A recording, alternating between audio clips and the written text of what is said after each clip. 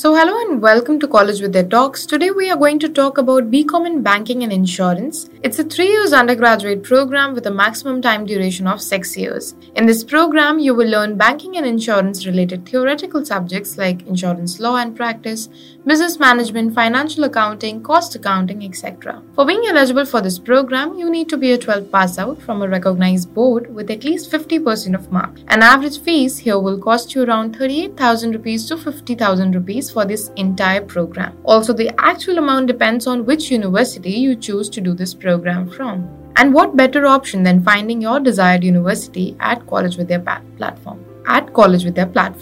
Well, after the completion of this program, you can plan and become an insurance manager, a financial advisor, a loan counselor, a cashier, a chief financial officer, accountant, etc. Top firms that hire for these roles are WNS, Deloitte, Dell Technologies, Concentrix, ICICI Securities, etc. Well, on that, we come to an end of our podcast. Till then, keep listening to College with Their Talks.